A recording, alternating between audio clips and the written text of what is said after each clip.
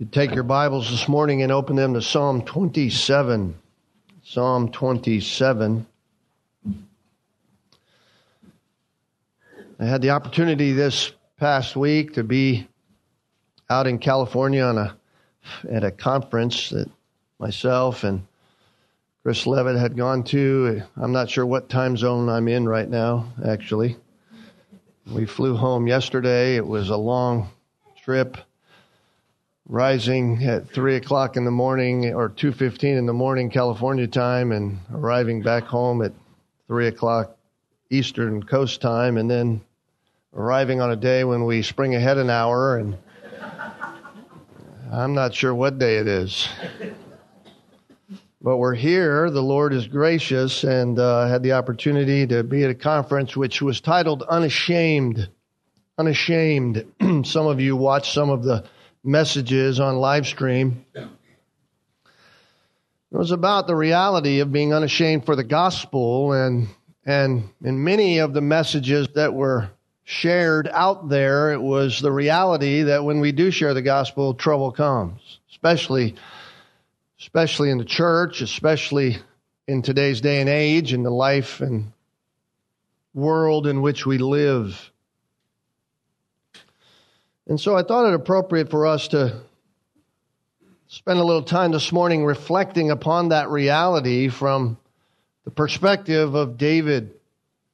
Psalm 27. Psalm 27.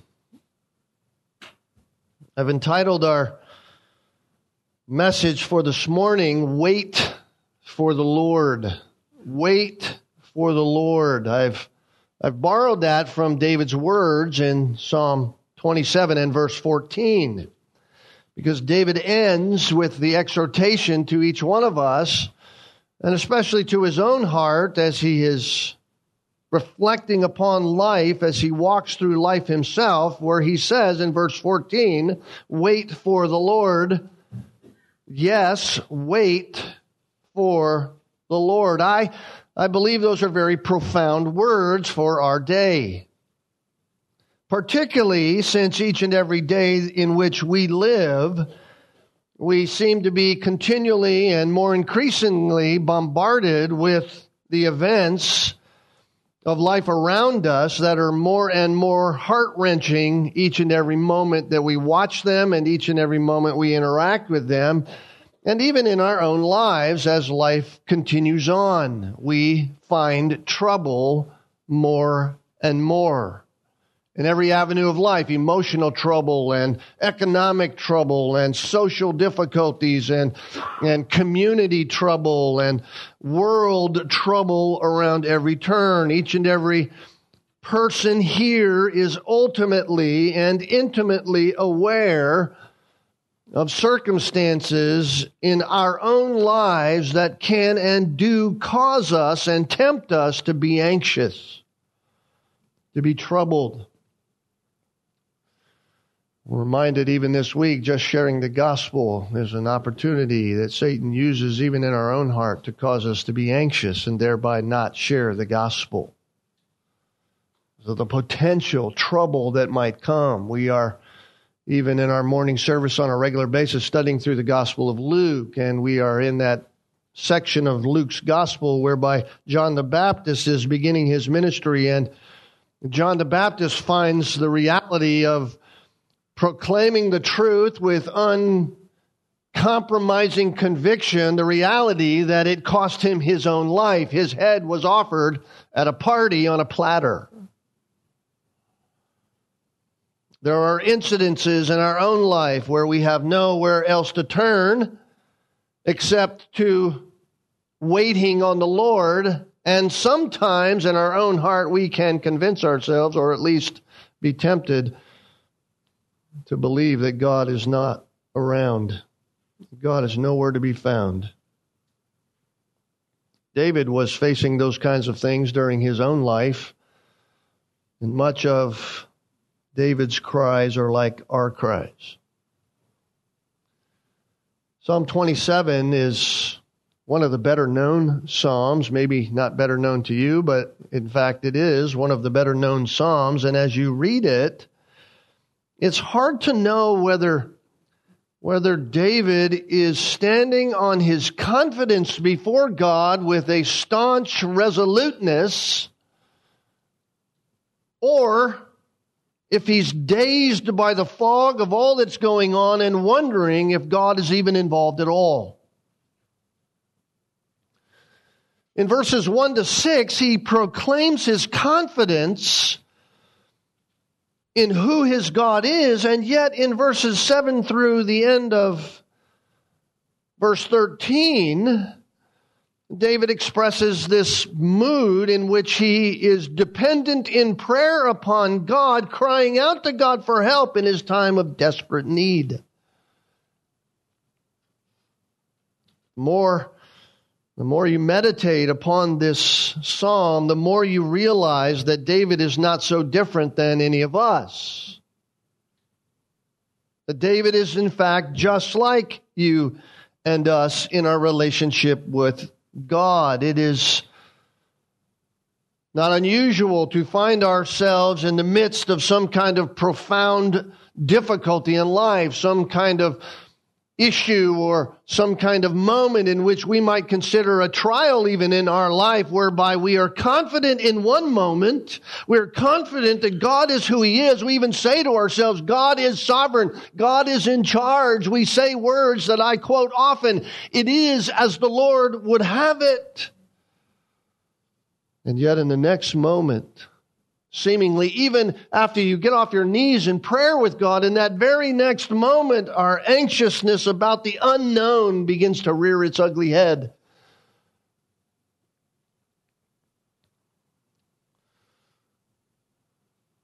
We find ourselves trusting God at one moment and then anxiously doubting God in the next.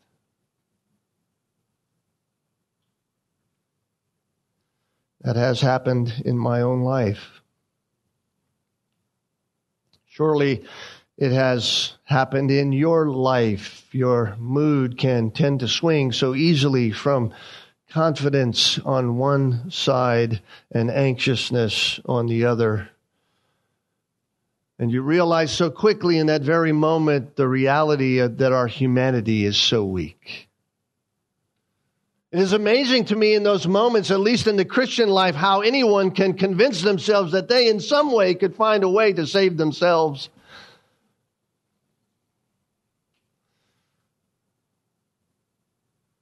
And since that's true of us, it's a real comfort to know that David, whom the Scriptures proclaim as the people were shouting as David marches into Jerusalem, the slayer of 10,000s, and Saul, the slayer of thousands. Saul gets all anxious about that moment. David, the slayer of 10,000s, it's a real comfort for me to know that he was no different than we are.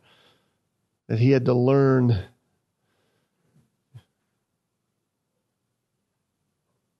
what to rely upon.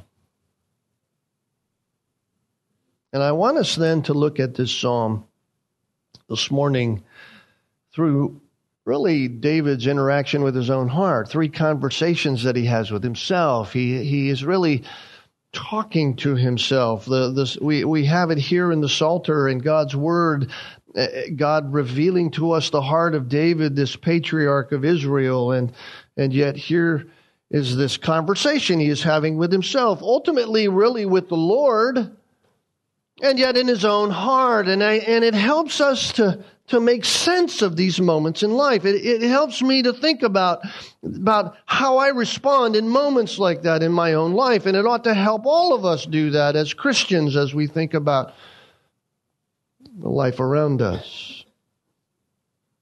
The first conversation David has with himself is this. He reminds himself of the divine privileges that he has. The divine privileges that he has. Verses 1 to 6. He says, "The Lord is my light and my salvation. Whom shall I fear? The Lord is the defense of my life. Whom shall I dread? When evildoers came upon me to devour my flesh, my adversaries and my enemies, they stumbled and fell. Though a host encamp against me, my heart will not fear. Though war rises against me, in spite of this, I shall be confident. One thing I have asked from the Lord, that I shall seek, that I may dwell in the house of the Lord all the days of my life, to behold the beauty of the Lord and to meditate in his temple. For in the day of trouble he will conceal me in his tabernacle. In the secret place of his tent he will hide me. He will lift me up on the rock. And now my head will be lifted up above my enemies around me. I will offer in his tent sacrifices of joy, or with shouts of joy. I will sing. Yes, I will sing praises to the Lord.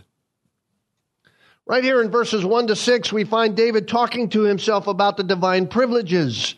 And he talks about the privilege of confidence and the privilege of ultimate protection, or really this privilege of communion with God. Not just communion by way of words, but communion in person.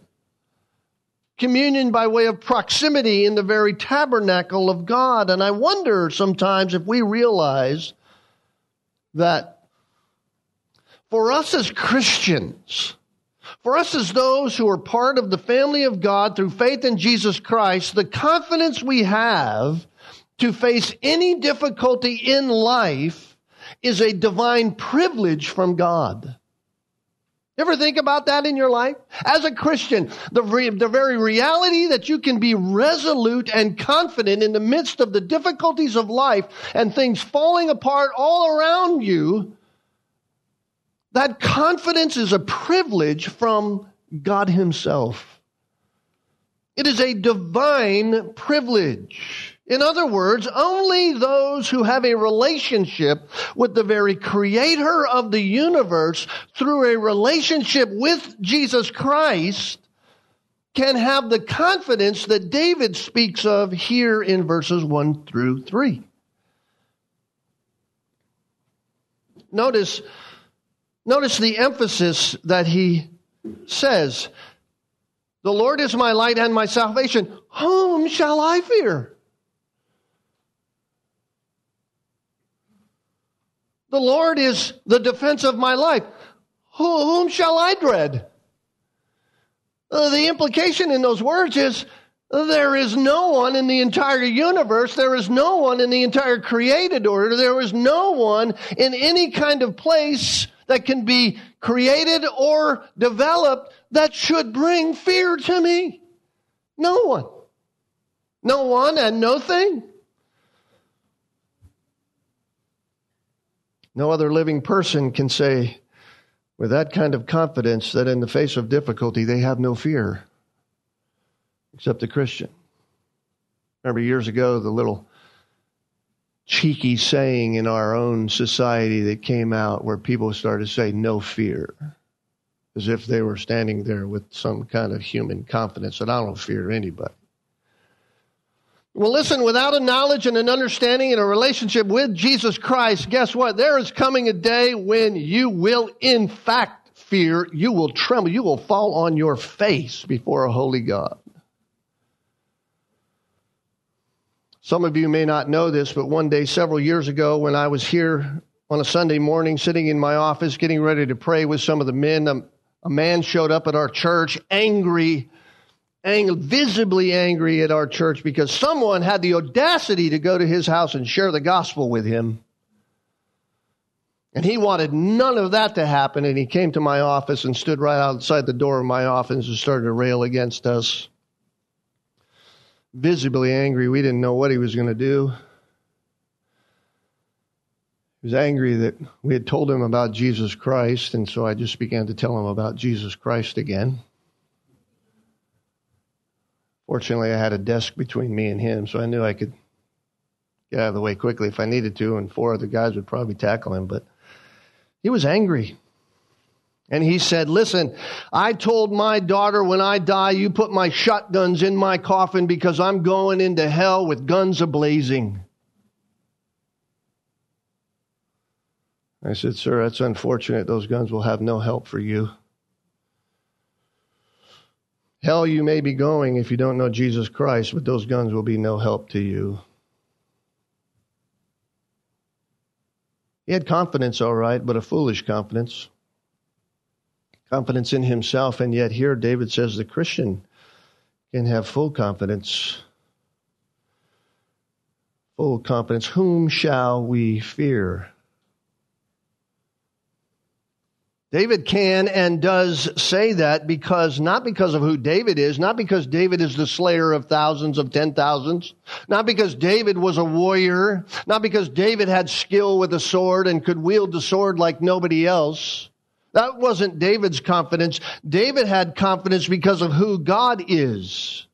Notice what David says. He says that God is three things. He is three things to him in reality. He is his light. The Lord is my light. Secondly, the Lord is my salvation. And then in verse 1, the Lord is the defense of my life. That word defense means strength or stronghold. You might see it translated in other places as the refuge. God is my refuge.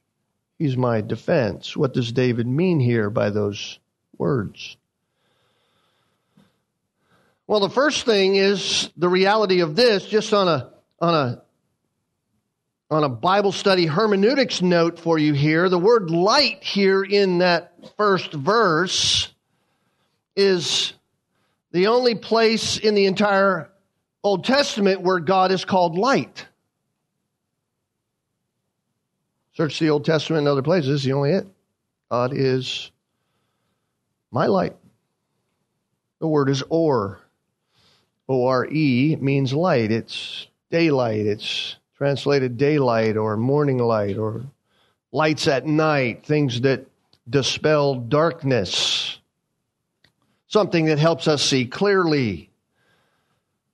In the New Testament, the Apostle John says in 1 John chapter 1, verse 5, God is light, and in him there is no darkness at all. John also says in his gospel that the light has a name. The light has a name. Its name is Jesus Christ, right? Jesus Christ is the light. In fact, John's gospel reads this way, John chapter 1, verse 5. The light shines in the darkness, speaking about Jesus Christ, but the darkness has not understood it. Verse 9, the true light that gives light to every man was coming into the world. Of course, we understand the light that John was speaking about was Jesus Christ, and it was highlighting the reality of his very nature and his very character, his purity, the sinlessness of who he is, showing the reality of his opposition by way of his very nature to the impurity or sinfulness of the world. Jesus Christ, being the light, illumined the darkness. He was seen truly for who he is. And I believe that is what David is expressing here in Psalm 27 as he faces the difficulty of life. God is my light. Life would be so unclear if it were not for God, who is light, who is truth, who is the illuminating reality of all things true. God gives clarity. All of the unknowns of life, all of the things that we cannot figure out, all of the wildness that we see in our world going on globally today, all of the things that happen in your life, and the minutest things to the largest things, all of those unknowns are very scary at times simply because we look at them through the lens whereby God isn't light and yet God is.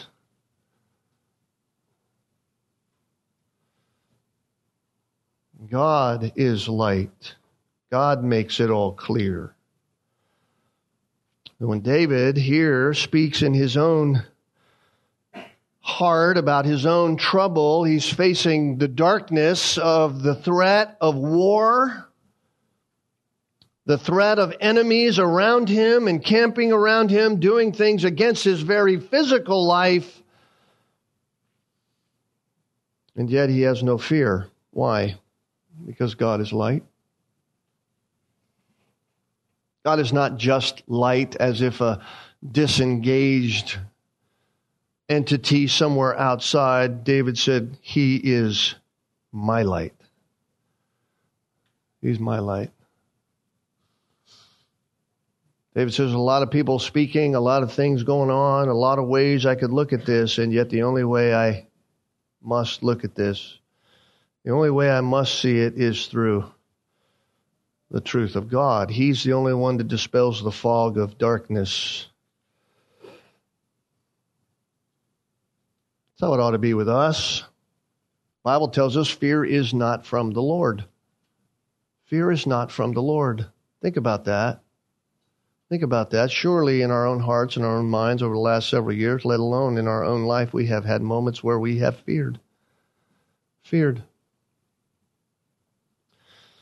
In those moments, we are relying on our own humanity. We are not relying on the Lord because fear is not of the Lord. Fear is not of the Lord. He is the blazing light of truth. Blazing light of truth dispels fears. Dispels fear.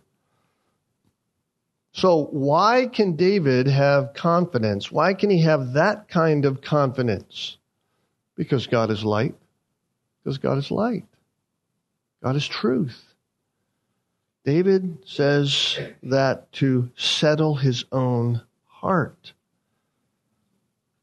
But also there's a second truth about God here that David settles his heart with. Not only is God my light, but God is my what? Salvation. Salvation, that's such a rich term. It's such an all-inclusive reality when we think about God. It's the word Yeshua. It means deliverance. Deliverance. Notice, look at it.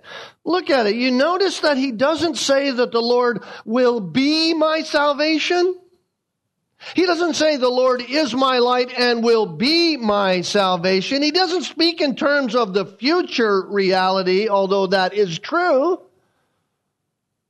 He speaks of God and the salvation of God in the present reality. The Lord is my salvation. He is my salvation. Having been in California, I was reminded once again of the reality that the earth shakes in times when we do not know it will shake. California is a shaky place in more ways than one. When we were out there for my time in seminary, I had to travel up north oftentimes every week, leaving my wife and children in the depths of the Los Angeles basin. And inevitably, when I was gone, things would happen. And one night, the earth shook. I wasn't there. She was there. Our kids were there. Our kids slept through it like most of the time. She woke up, and it was a very frightening moment. And yet, this psalm, Psalm 46, was an encouragement to her. Just listen to verse 1. God is our refuge and strength. There's that word, refuge, deliverance, or that word that He is our place where we can hide. God is our refuge and strength, a very present help in trouble. Not a future help, not a past help. He's a very present help in times of trouble. In other words, in the words of David here in Psalm 27, salvation is a present and continual help in our time of need. David's reminding himself of that. Why? Because the difficulty of life is both present and continual.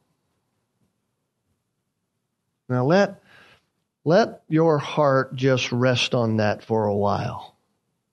Just let your heart rest there. Just settle there. Don't move past that so quickly.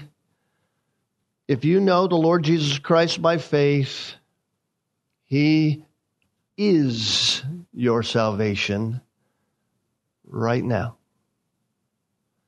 Today. In the moment. the very second you're going through whatever it is God's going through and wherever your heart is resting. He is your salvation. Now, when you think about that, right now in your seat, as you think about that, don't you get a sense in yourself, in your own inner person, don't you get a sense of no fear? Why? Why am I anxious? He is my salvation. He is my security. He is my hope. He is my deliverance. He is the one in which I am secure. He is holding me by the very power of his hand. There is nothing more powerful than him. He is my salvation. I can rest.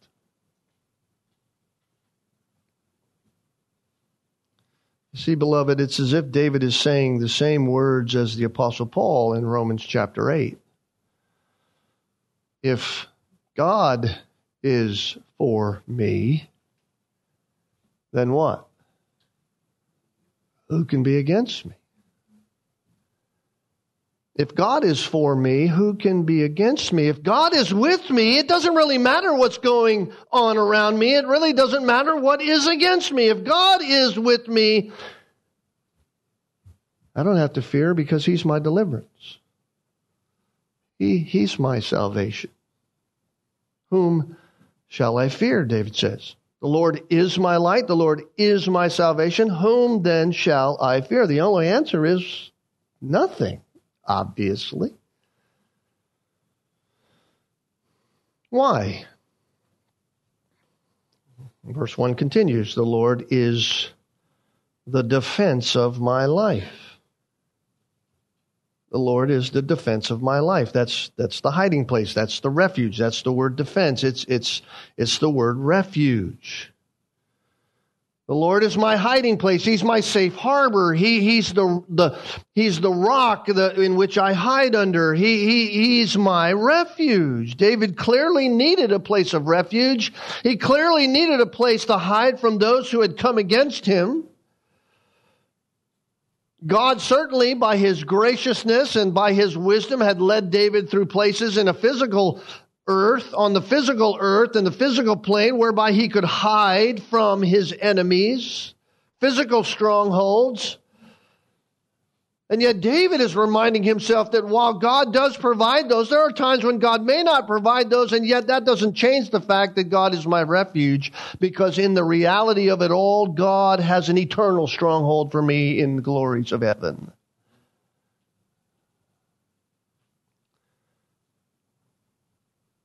Notice verse 2 and 3, when evildoers came upon me to devour my flesh, my adversaries and my enemies, guess what happened to them? They stumbled and fell.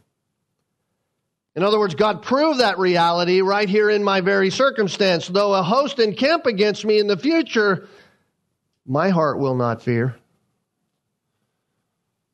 Though war rise against me, in spite of that, I shall be confident. David says, I'm going to be confident, not because I'm some strong guy and I pulled my sandal straps up and I put my sword on and I got ready. Yeah, he was ready for battle in that sense, but he always was saying to himself, God is my stronghold. God is my defense. God is my defense. David would not fear because God was his stronghold. Proverbs chapter 18, verse 10 says, the name of the Lord is a strong tower. The name of the Lord is a strong tower, and the righteous run to it and are safe. We run to the name of the Lord. We are running to the Lord as trouble comes. This is what David is saying. He's my light. He's my salvation. I'm not going to fear. He's my refuge. I'm not going to dread. He is my stronghold. He's my strong tower. My safe place is not a place, it is a person. For you and I, Jesus Christ is all of those realities. He is our light, He is our salvation, He is our refuge. He has and He does illumine the darkness with truth. We don't have to be confused at what's going on. We do not have to be confused about the philosophies that are thrown around in our world today and all that's being said and all the nonsense that's going on in schools and in the government and every other place. We don't have to have the confusion that everybody else has. Why? Because the darkness of that nonsense is dispelled because we have the truth. We know Jesus Christ. And we can speak the truth. We can speak it without fear because He is my light. And through Jesus Christ, we don't have to fear anything because we have deliverance not only from our sins, but we have deliverance from whatever God allows to come in our lives, not only here, but also in eternity past and eternity present and eternity future. And so when the pains of life begin to hit and sometimes the waves roll upon us, we have to know to run to Christ. He is our refuge. Sometimes I think to myself, Lord, I don't know if I want to preach this.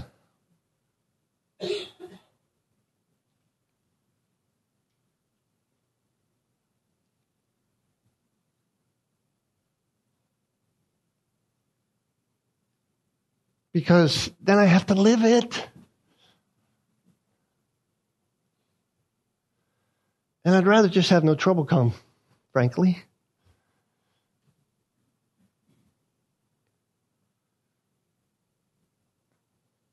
He's our refuge. So what does David do? David just simply expresses then his one great desire to dwell in the house of the Lord all the days of his life. Verses 4-6. One thing I have asked from the Lord. I've asked this, therefore I'm going to seek this, that I might dwell in the house of the Lord all the days of my life, so that I can come to the house of the Lord and have myself served in every way I feel like I need to be served and get everything I'm looking for. Is that what he says? No. That I may dwell in the house of the Lord all the days of my life in order to behold the beauty of the Lord, in order to meditate in His temple. Because in the day of trouble, He'll conceal me in His tabernacle. In the secret place of His tent, He will hide me. He will lift me up on the rock. And now my head will be lifted up above my enemies around me. And I will offer in His tent sacrifices with shouts of joy. I will sing. Yes, I will sing praises to the Lord. And you might put a footnote right at the end of that. In spite of the trouble around me.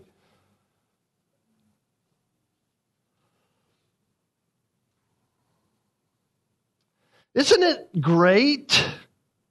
It really doesn't matter what happens to me on this earth or what happens to you on this earth. David says, it really doesn't matter to me what happens to me on this earth, whether the enemies are surrounding me, whether I'm having to run around and try to hide in crags of the rock or anything else. God's there. He's with me. And I want one thing. This is the only thing I want. I don't want the army to stop. That's not what I'm asking God for. I don't want all this trouble to end. That's not what I'm asking God for. Surely that's something in my heart that would be great, but I don't want any of that. What I want, this one thing, this is the only thing I want to be worshiping in the house of God with God's people. That's all I want.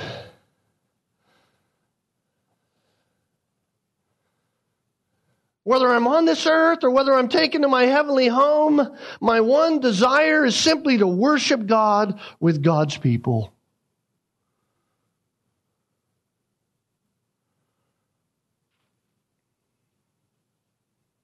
I don't know all that might be taking place in your life today personally. I don't know all that. I know a few things of some of you.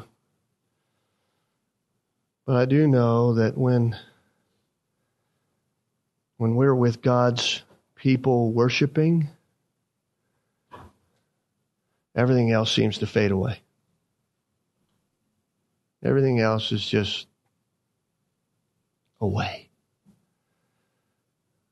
Listen, there is something to be experienced concerning the very nature and character of God when we who are His church gather together to worship Him, that God, by His sovereign grace and mercy, uses in our own life to strengthen us in times of trouble.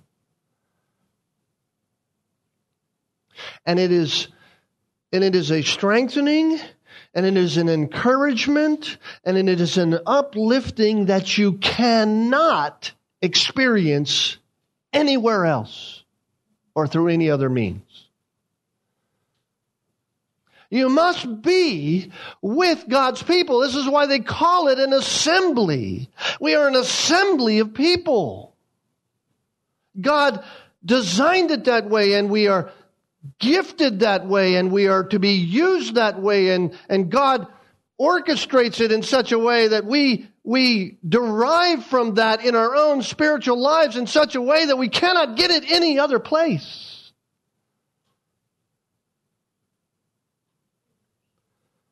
The late Dr. James Montgomery Boyce said it this way, quote, "There is something to be said for the sheer physical singing of the hymns, the sitting in the pews, the actual looking to the pulpit and gazing at the Bible that is being expounded, and the very atmosphere of the place set apart for the worship of God that is particularly spiritually beneficial," unquote. I think he is dead right. I believe that's what David is longing for. David desires to be with the people of God, worshiping God, whether he's on earth or whether he's in heaven. There's one thing I ask from the Lord, and that's the one thing that I'm bent on seeking as a priority in my life, that I might dwell in the house of the Lord all times. When the people of God are worshiping, I want to be there. I'm there. What a divine privilege. What a divine privilege. David extols the things that he receives. God conceals me in His tabernacle. In His tent, He hides me. He lifts me upon the rock. It is a solid place. In doing so, my head is lifted up. My enemies want it brought down on the pallet. God lifts it up. And so you know what I'm going to do? David says, I'm going to offer in His tent sacrifices of joy. I'm going to sing. I'm going to sing. I'm not going to let my lips be quiet. I'm going to sing praises to the Lord. David reminds himself at the beginning of his divine privilege. Secondly, he speaks to himself about the problems that he's having, and he does it through dependent prayer upon God. Notice verses 7 to 12. Hear, O Lord, when I cry with my voice. Be gracious to me and answer me. For when you said to me, seek my face, my heart said to you, your face, Lord, I shall seek. So do not hide your face from me. Do not turn your servant away in anger. You have been my help.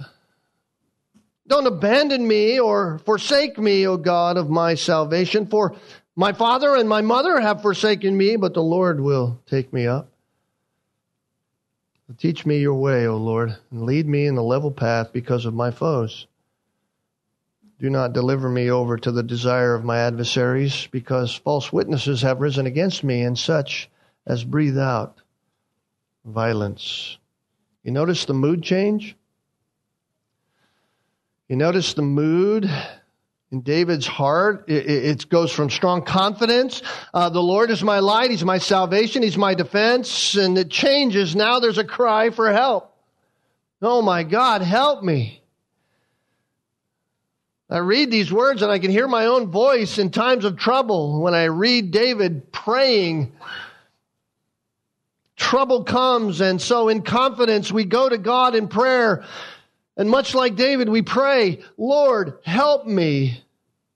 Lord, hear my prayer. Lord, act out of your graciousness to me. And oftentimes, sadly, when I say act out of your graciousness, what I mean is, Lord, end this thing. Cause all of this trouble to go away. I want to go back to the easy path that I was on. After all, you said, seek your face. I've done that. I've sought your face, so go ahead, Lord, fix all of this. Ease my anxious heart through your fixing of it. And yet often we go from our place of prayer, even with that, we realize days go by, hours continue to turn into days, and days to weeks, and weeks maybe even months. The difficulty's still with us. It hasn't gone away. Problem hasn't gone. We're still dealing with it. And so, like David, we go back to God. We say, oh, okay, Lord, okay, don't be angry with me. Don't let me suffer under this. Right? We misdiagnose. We misdiagnose how all of this is being used. And we say, you have been my help before, so don't forsake me now. After all, you are God of my salvation. I know, Lord, on the earth I've been forsaken. I know that. My parents have forsaken me, right? David says, my mother and my father, they've forsaken me. I know all that, but you won't forsake me. Will you?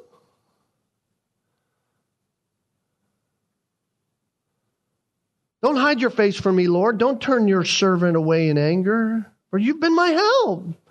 Don't abandon me. Don't forsake me, God of my salvation. I've been abandoned on earth, but you'll take me up, won't you? We want to be heard.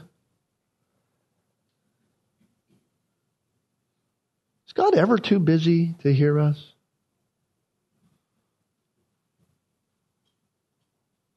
Is God ever too busy that he can't deal with his children when they come to speak to him? The obvious answer, right? You're sitting there and going, well, obviously, Pastor, no, he's not too busy. Then why is it that we don't pray? He's never too busy, but sometimes we don't like how he answers. And because we don't like how he answers, and yet we don't want to really be honest about that, we don't go to him in prayer as often as we ought. Deep down in the sinful dark corners of our hearts, there are places where we doubt the goodness of God.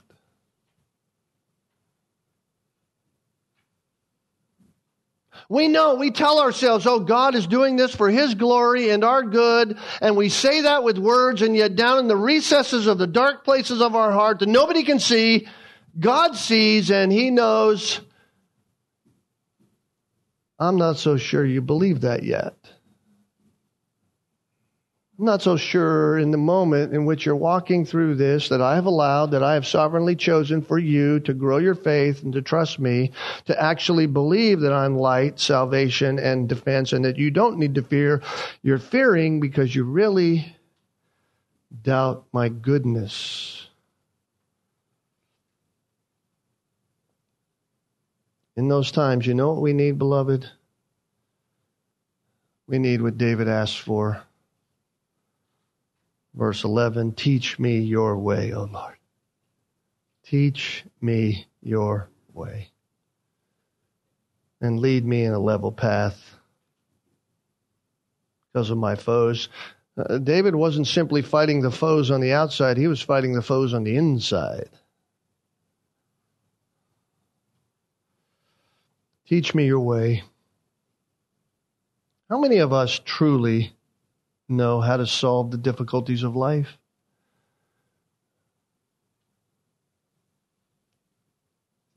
I mean, how many of us could really honestly say, yeah, I know how to solve that difficulty? How many of us truly know how to keep ourselves out of the path of sin? I mean, in and of ourselves. Well, hopefully we would say, well, I know how to. The Word of God tells me how to. So we go to the light and we realize the light illumines and we go, okay, I should do that. And yet we don't do that. So in and of ourselves, we don't really know in and of ourselves actually how to keep ourselves from sin. The only one who can keep us from sin is the light of God's Word. Walking in the light. Unless it be for the teaching of God through His divine word, you and I, like a child, could no more care for ourselves than a child would care for themselves and be in complete danger all the time. Each of us must be taught. And it is God to whom we must turn for our learning. This is why we so staunchly and will, by God's grace, never turn from just opening the Word of God and saying, here's what God says. In this church, we don't have any answers. I don't have any answers.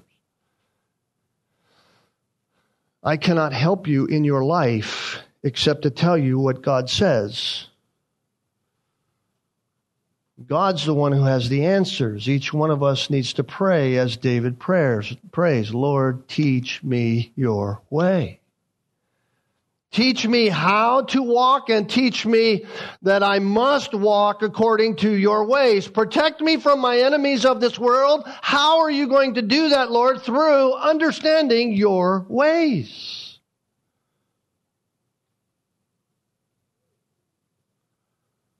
Oh, we have such a great privilege in Christ, do we not? And therefore we need to pray for His teaching in times of trouble. We don't need to pray that God would take us out of trouble. We need to pray that we would understand God's word in the trouble.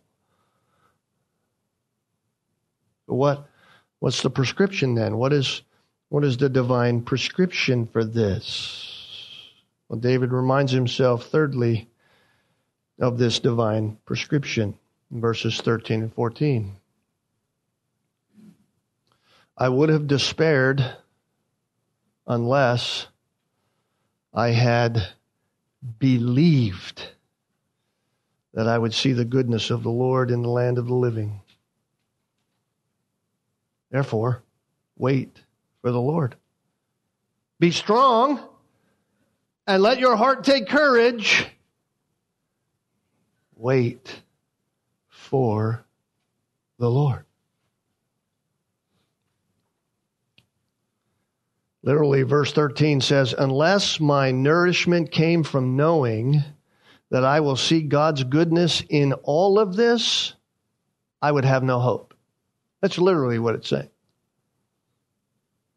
Unless my nourishment came from knowing that I will see God's goodness in all of this, I would completely lose my confidence. I would have no hope. In other words, without the confidence that I have based upon what I know to be true and right in verses 1 to 3, without that, I would be totally a basket case.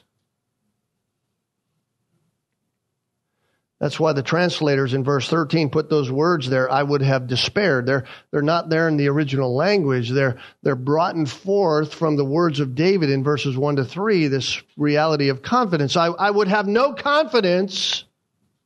I would have no confidence unless I had believed that I would see the goodness of the Lord in the land of the living. Unless I had believed what I have confidence in. It's not just lip service that I'm saying. It's a heartfelt confidence. It's a conviction that God is who He says He is, and that He does what He says He does, and that I will be safe in His hands, that I will see the goodness of the Lord in the land of the living.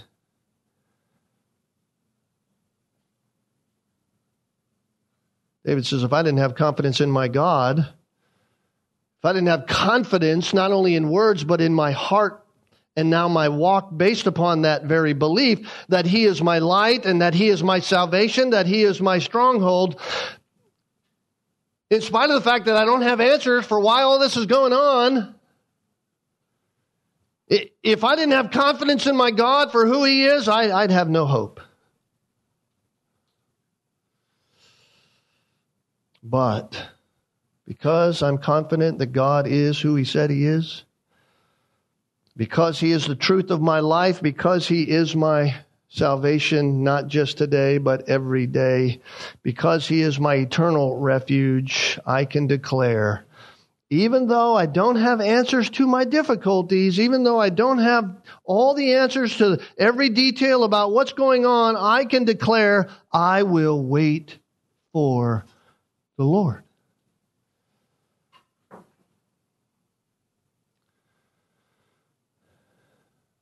David says, wait for the Lord. Be strong. Stand with confidence. Take courage. Have that courage in your heart. But it's not a courage that you've conjured up. It's not a courage that you've made. It's a courage that is based upon who God is. And therefore, I will wait on the Lord. You know what holds the martyr to the stake? You know what held Stephen in the hole to continue to preach what he preached in Acts chapter 5? You know what allowed Peter and all the apostles, what took John through the exile on the island of Patmos, and what has held the heart for every martyr ever since, and every Christian who has faced death because of some threat to them, this reality. They just waited on the Lord. He waited on the Lord. What held Christ to the cross? He waited on His Father. That's the prescription, beloved. That's the prescription. Wait for the Lord. Grow firm. Be bold. Take courage. Say what must be said. Speak the truth in love. Stand on the truth of the Scriptures, regardless of if you're the only one standing. Remain confident. Stay bold. Be strong. Wait for the Lord. By the way, that verse is a command, not a suggestion. It's a command. If you and I knew that some earthly gift would ease our troubles, some earthly way out would ease our troubles, and that it was actually what God would have because we knew the truth, and some earthly thing was going to come, we'd wait. We wouldn't care how long we had to wait. We'd wait for it, knowing it was coming. We'd anticipate it with great anticipation. And yet we know our Lord is greater.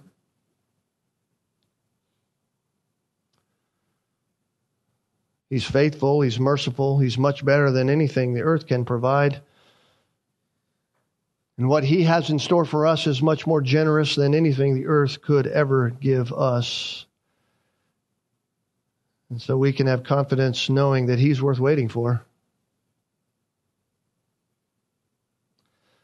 So, beloved, I just wanted to spend time here this morning to say in our times of trouble, we are commanded to wait on Him. That's what we're commanded to do. Just wait. Wait on the Lord. We don't have to solve it. We don't have to solve all the troubles and the problems. We just have to stand on the Word of God. Wait. And in fact, as I heard some say recently, it ought to be a privilege. In fact, it is a privilege to wait on the Lord. It's a privilege. So it's my prayer that each of us learn what David has exhorted us here. In our days, the days to come, regardless of what happens, let us be a people known in this place that we're a people who will wait on the Lord. We will wait on the Lord. Let's pray.